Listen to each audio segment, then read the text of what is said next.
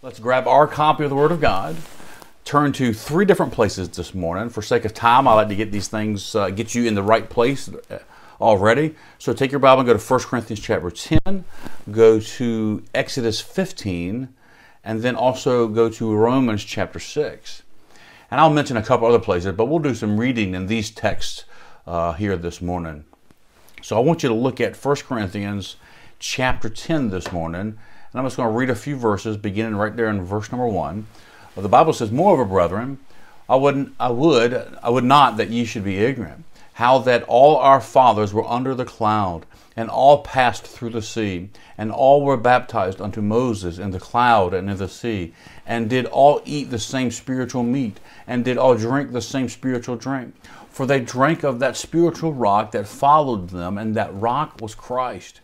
But with many of them God was not well pleased, for they were overthrown in the wilderness." Verse 6 says, "Now these things were written, were our examples, so the intent we should not lust after evil things, as they also lusted. Neither be idolaters, as were some of them. As it is written, the people sat down to eat and drink and rose up to play. Neither let us commit fornication, as some of them committed and fell in one day, 23,000. Neither let us tempt Christ, as some of them also tempted, and were destroyed of the serpents. Neither murmur ye, as some of them also murmured, and were destroyed of the destroyer.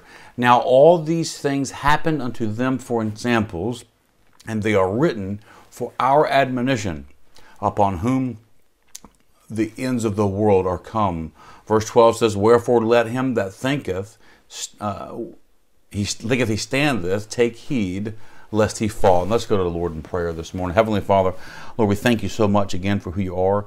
We thank you for your Son. We thank you for the cross, the consistency of your word, the trustworthiness of your word. Lord, we just come to you this morning, and we need you, Lord. In the strange days that we live in, Lord, with the mediums and the Facebook Lives and the YouTubes and all this time here, Lord, we know that we serve a God, a constant God that's still you, Lord, and we love you. And we ask you to help us this morning, help this video, this sermon be a blessing to you and to your people, Lord. And we thank you in Jesus' name. Amen. So that's 1 Corinthians chapter 10, a few verses there. As a reminder, Paul's letter to the Corinthians, his epistle to the Corinthian church, was a letter of reproof. And he greatly desired for them to take a higher road than the one they were on. Paul was no doubt embarrassed by some of their actions and boldly corrects them in this letter. He begins this chapter with setting the record straight and pointing out the similarities between the Corinthian church and the children of Israel. And we can find some similarities there ourselves. And in his words of admonishment to the Corinthian church, we can find also words of admonishment, but also words of encouragement and hopefully words of motivation this morning to live a closer walk with the Lord. Look at verse number 1.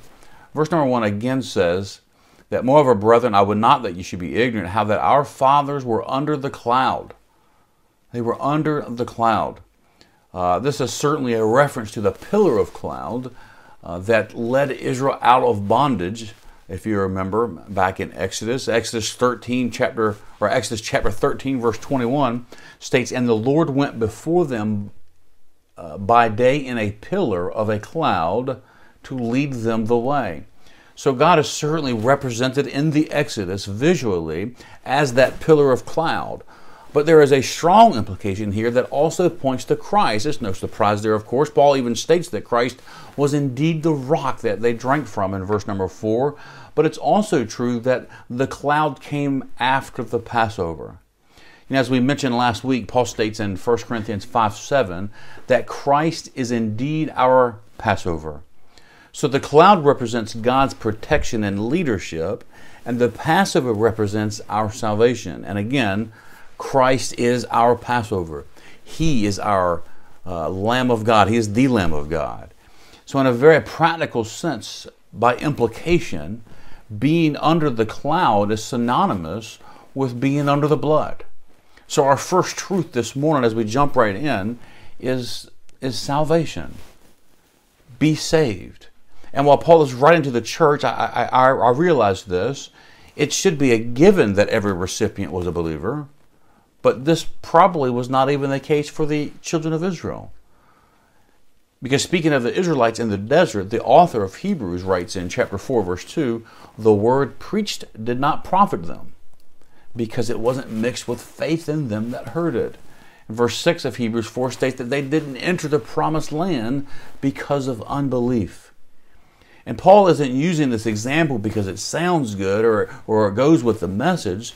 There were probably some folks who assembled with the Corinthian church who were not saved, much like there were probably some Israelites who were not believers. Notice the contrast in some of the verses here in chapter 10.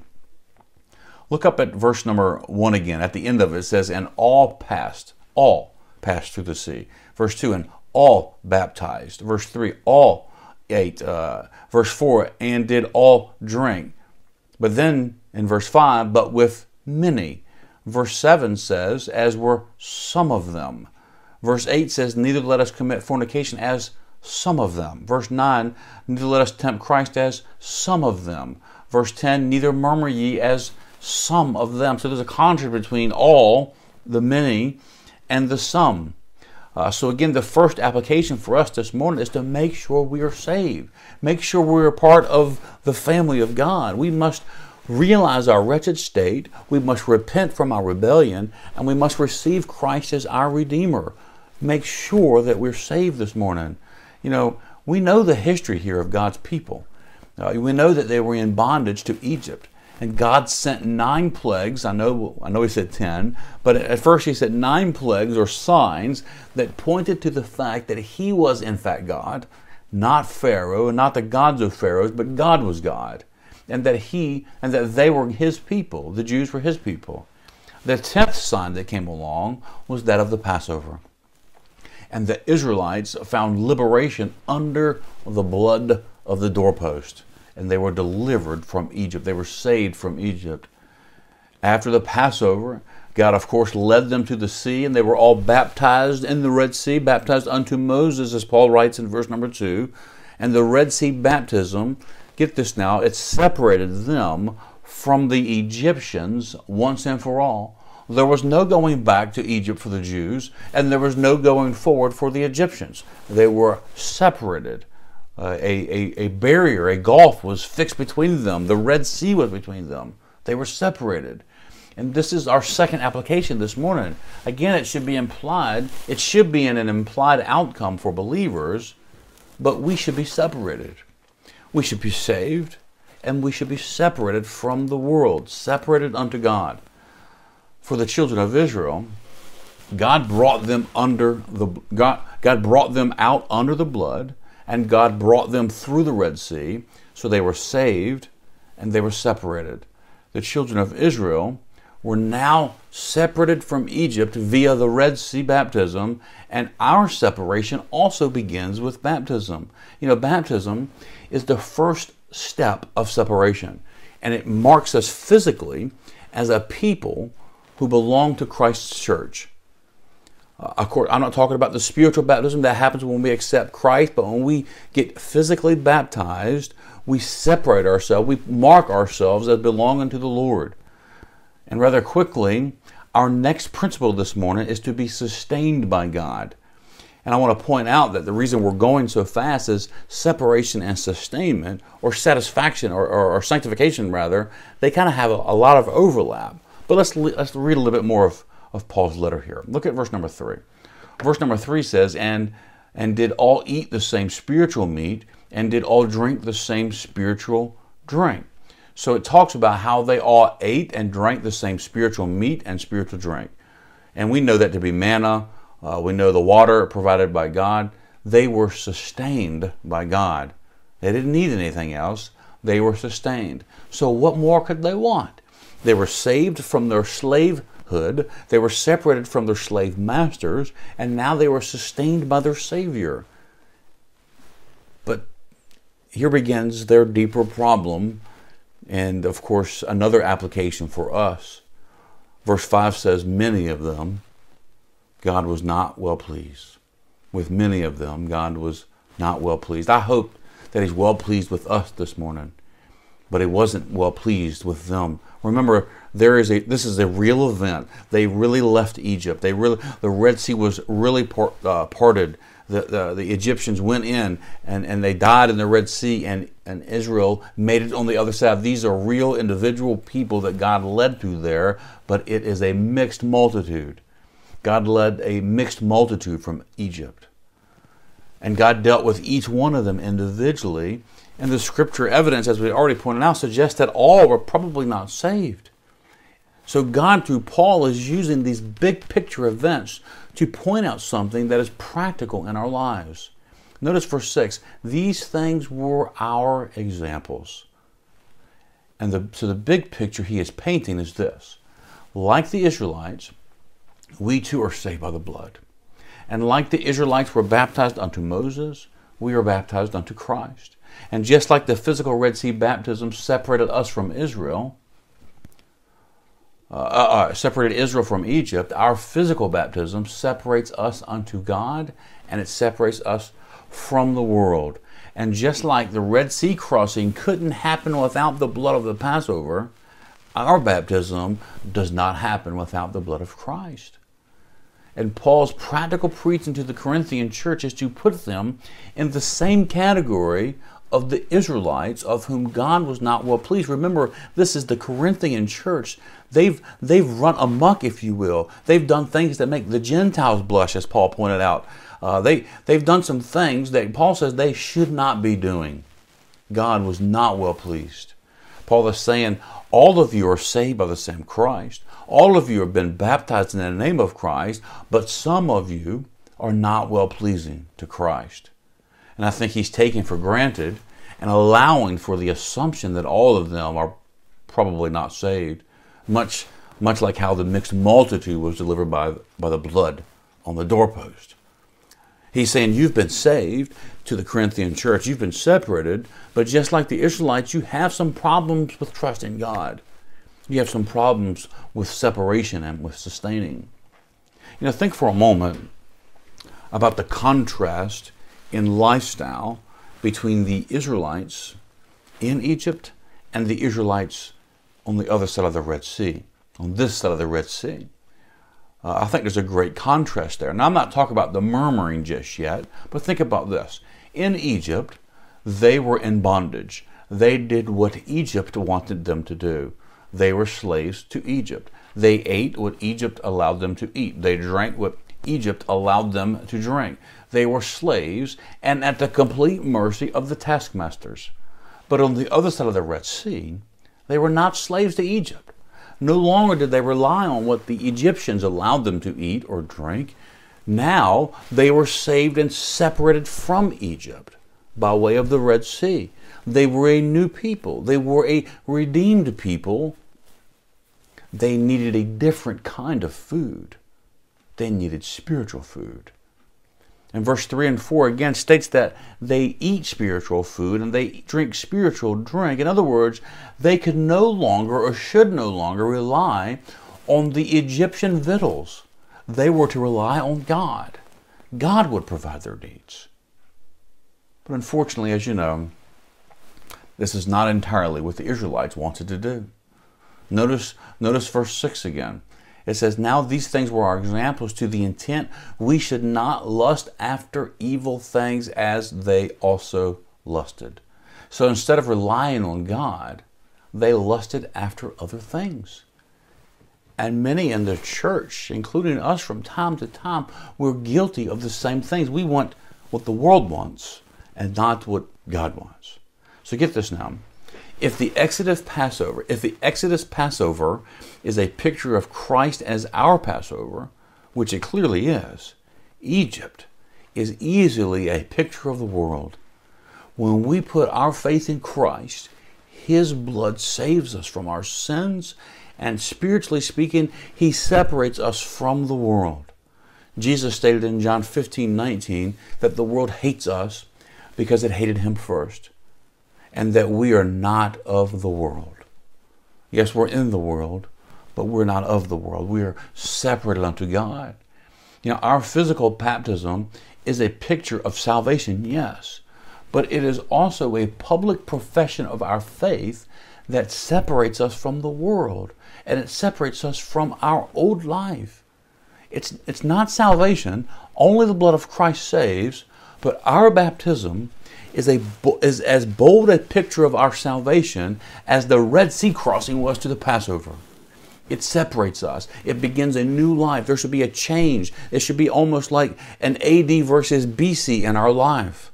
That's what the baptism does. We're telling God and the whole world that we want to be separated unto Him and not separated unto the world. We want to make that part. So as Christians, again, we are saved by Christ. We are baptized unto Christ. And both of these events lead us to being sustained by Christ, being sanctified by Christ. Saved, separated, and sustained. But again, this is where we have problems. We don't want to trust God for sustainment. And Paul has already pointed out that the children of Israel were to be sustained by Christ with the spiritual food, if you will. And we know that, again, to be the manna and the rock, which represents Christ. But with many of them, God was not well pleased. Instead of being thankful and trusting God, they murmured and complained against God and against Moses. Have you ever wondered how long it took for the Israelites to start complaining? You know, we know the story. They were there for 40 years, wandered in the desert. We also know that was not God's intention. God were to lead them from the Red Sea to Canaan via Mount Sinai to get the law. And maybe just a couple of years, no wondering, of course. But if you ever wondered how long it took them to start complaining, take your Bibles and go to Exodus chapter 15. This is, of course, it begins with the song of Moses right after the Red Sea crossing. Look at verse 22. The Bible says, so Moses brought Israel from the Red Sea, and they went out into the wilderness of Shur, and they went 3 days in the wilderness and found no water. So there are 3 days after the greatest miracle in the Old Testament. And then notice verse 24. And the people murmured. They murmured against Moses, saying, what shall we drink? God, of course, provides for them. He provides for the water. He provides for the manna, the quail, and so forth and so forth. But a few more weeks go by after this. And then notice Exodus chapter 16. Look at verses 2 and 3. Verse 2 says, and the whole congregation and the children of Israel murmured against Moses and Aaron in the wilderness, and the children of Israel said unto them, would to God we had died by the hand of the Lord in the land of Egypt, when we sat by the flesh pots, and we did eat bread to be full. For ye have brought us forth into this wilderness to kill the whole assembly with hunger. So they don't want God's sustainment, they want the world's sustainment. And there are many examples of this over and over again with the children of Israel as they move forward. But I want to point out that God provided every need for them in the desert. Every need. God gave them all they needed, but many of them would rather be back by the flesh pots in Egypt. God brought them into a new world, and they wanted the old world. And I think if you were to ask them individually, they would all prefer to be free. They would all prefer to live in the free world that God provided, but they wanted the sustainment from the old world. And unfortunately, we as modern day Christians, we're guilty sometimes of the same sin. We have a new life. We have eternal life. We're saved. We're baptized, but we would rather have the sustainment from the old world than what God has for us. We desire worldly sustainment instead of spiritual sustainment. But just like the Israelites in the desert, we're not going to make it that way. We cannot survive on a worldly diet. We need spiritual food. You know, we live very obviously in some pretty strange times. And if we expect our walk with the Lord not to waver during these strange times, we need to be sustained with spiritual food. We must be in our Bibles. We must be reading the Word of God, studying the Word of God, not just a cursory reading, studying to show ourselves approved unto God. If there was ever a time when we need to be inundated with the Word of God, it's now. And we have been given, many of us have been given the time to do so with a little bit more of a relaxed working environment. So use this time to pour yourselves into the Word of God. Listen, we are all guilty of shortchanging God. We just are. And we need much of His Word in us, more than we would ever think, more than we would ever realize. We need God. And sometimes I wonder if I were one of those children of Israel there in the desert and put it in modern times. I wonder how we would fare today, how I would fare today if we were there, if we were part of that. The flesh pots could be replaced with Xbox, our Egyptian bread with bratwurst and pommes, the rotfais and all that good stuff and so forth. And we would certainly not go a day without desiring our coffee and our cake, but would we desire the sincere milk of the Word? If all of life was stripped away, and that sounds kind of familiar right now, if all of life was kind of put on hold, if we couldn't do this anymore, and we couldn't do that anymore, everything just seemingly stopped on the whole planet, would we trust God? Would we trust God for His sustainment? What if the internet went out? What if our electricity went out? Do we trust God for His sustainment? Can we trust Him? We can trust Him, but will we? Think again about the children of Israel. Many of them didn't make it out. They died. They couldn't enter the promised land because of unbelief. They didn't trust in God's sustaining hand. They died in the desert. They didn't rely on God. Many of them made it all the way through with the same pair of shoes. Why? Because they trusted God. They trusted God. And in a sense, God has provided spiritual shoes for us, or our spiritual needs, if you will. And they're not going to wear out. God's promises will not wear out. God's principles will not wear out. They're good in this day, they're good tomorrow, they're good yesterday. Internet or no internet, electricity or no electricity, whether you can go to the mall or not, the principles of God are not going to wear out. His Holy Spirit, the peace that He gives us, the peace that passes all understanding, God doesn't give us the peace from the world. He gives us the peace from the Lord Jesus Christ, peace from God. That's not going to wear out. It will never wear out. But we have to trust Him. We have to trust that He's going to sustain us. And then I want you to look at these next few verses here. Before I move to that, many times we choose the flesh pots of our old life over the bread in our new life, the bread of life that is. But look at verse 6. I want to point out some things here. Paul outlines in the next few verses some of their bad choices. He obviously doesn't outline all of them, but I think it's quite interesting how they line up with some well-known Old Testament commandments or prohibitions. Look at verse number 6. He says, "Now these things were our examples to the intent we should not lust after other things." It goes along with thou shalt not covet. Look at verse 7. "Neither be ye idolaters. Thou shalt not have no other gods before me, or thou shalt not make unto thee any graven image." Look at verse 8. "Neither let us commit fornication. Thou shalt not commit adultery." Look at verse 9. "Neither let us tempt Christ. Thou shalt not tempt the Lord thy God." And then look at verse number 10. "Neither murmur ye."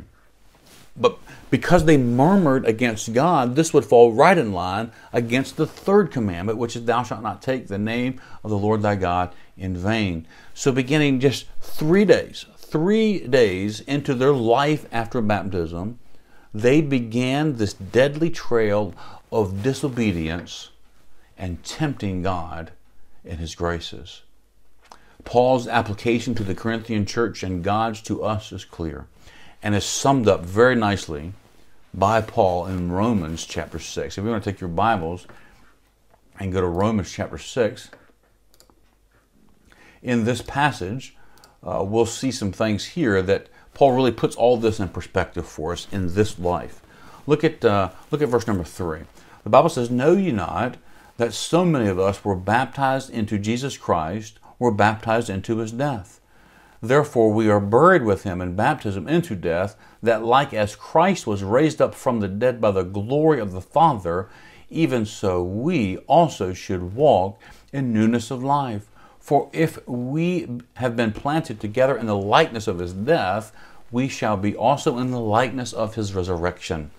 And knowing this, that our old man is crucified with him, that the body of sin might not be destroyed, that henceforth we should not serve sin, for he that is dead is freed from sin.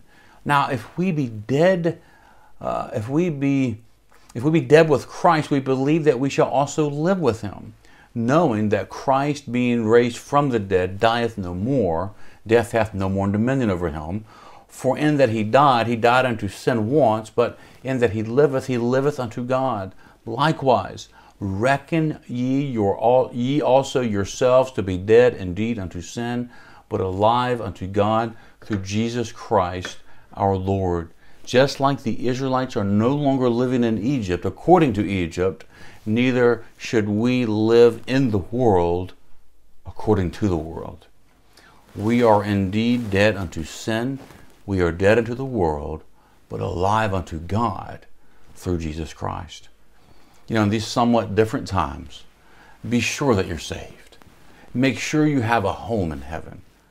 Trust Christ as your Savior. If you're saved, follow the cloud, so to speak. Follow God as he leads and be separated unto him. Baptism is just a beginning. And lastly, trust God for your sustainment. You know, we cannot live a life that's pleasing to God without spiritual sustainment. We need the Word of God. We need the preaching of the Word of God as much as we can get it. And as I close this morning, trust Christ and be saved, be separated, and be sustained. And I'll sign off with the words to this hymn that I've read already. I'll give you a couple more. Verse 5 of this hymn says, "And when the flesh and heart shall fail, and mortal life shall cease, I shall possess within the veil a life of joy and peace." You know, God is amazing, and we serve an amazing God. He has amazing grace, which in turn happens to be this song. Amazing grace, how sweet the sound that saved a wretch like me. I once was lost, but now am found, was blind, and now I see. I hope that this has been a blessing to you. I hope that today can be a day to honor God, to get around our Bibles, to get around our families, break open the Word of God, read His Word of God, listen to some preaching, praise God, sing to God even. And I thank you, and I hope you have a blessed day. Let's pray. Heavenly Father, we thank you again for this day. I ask you to bless it. Be with our church family this morning. In Jesus' name, amen. God bless you, and have a wonderful day.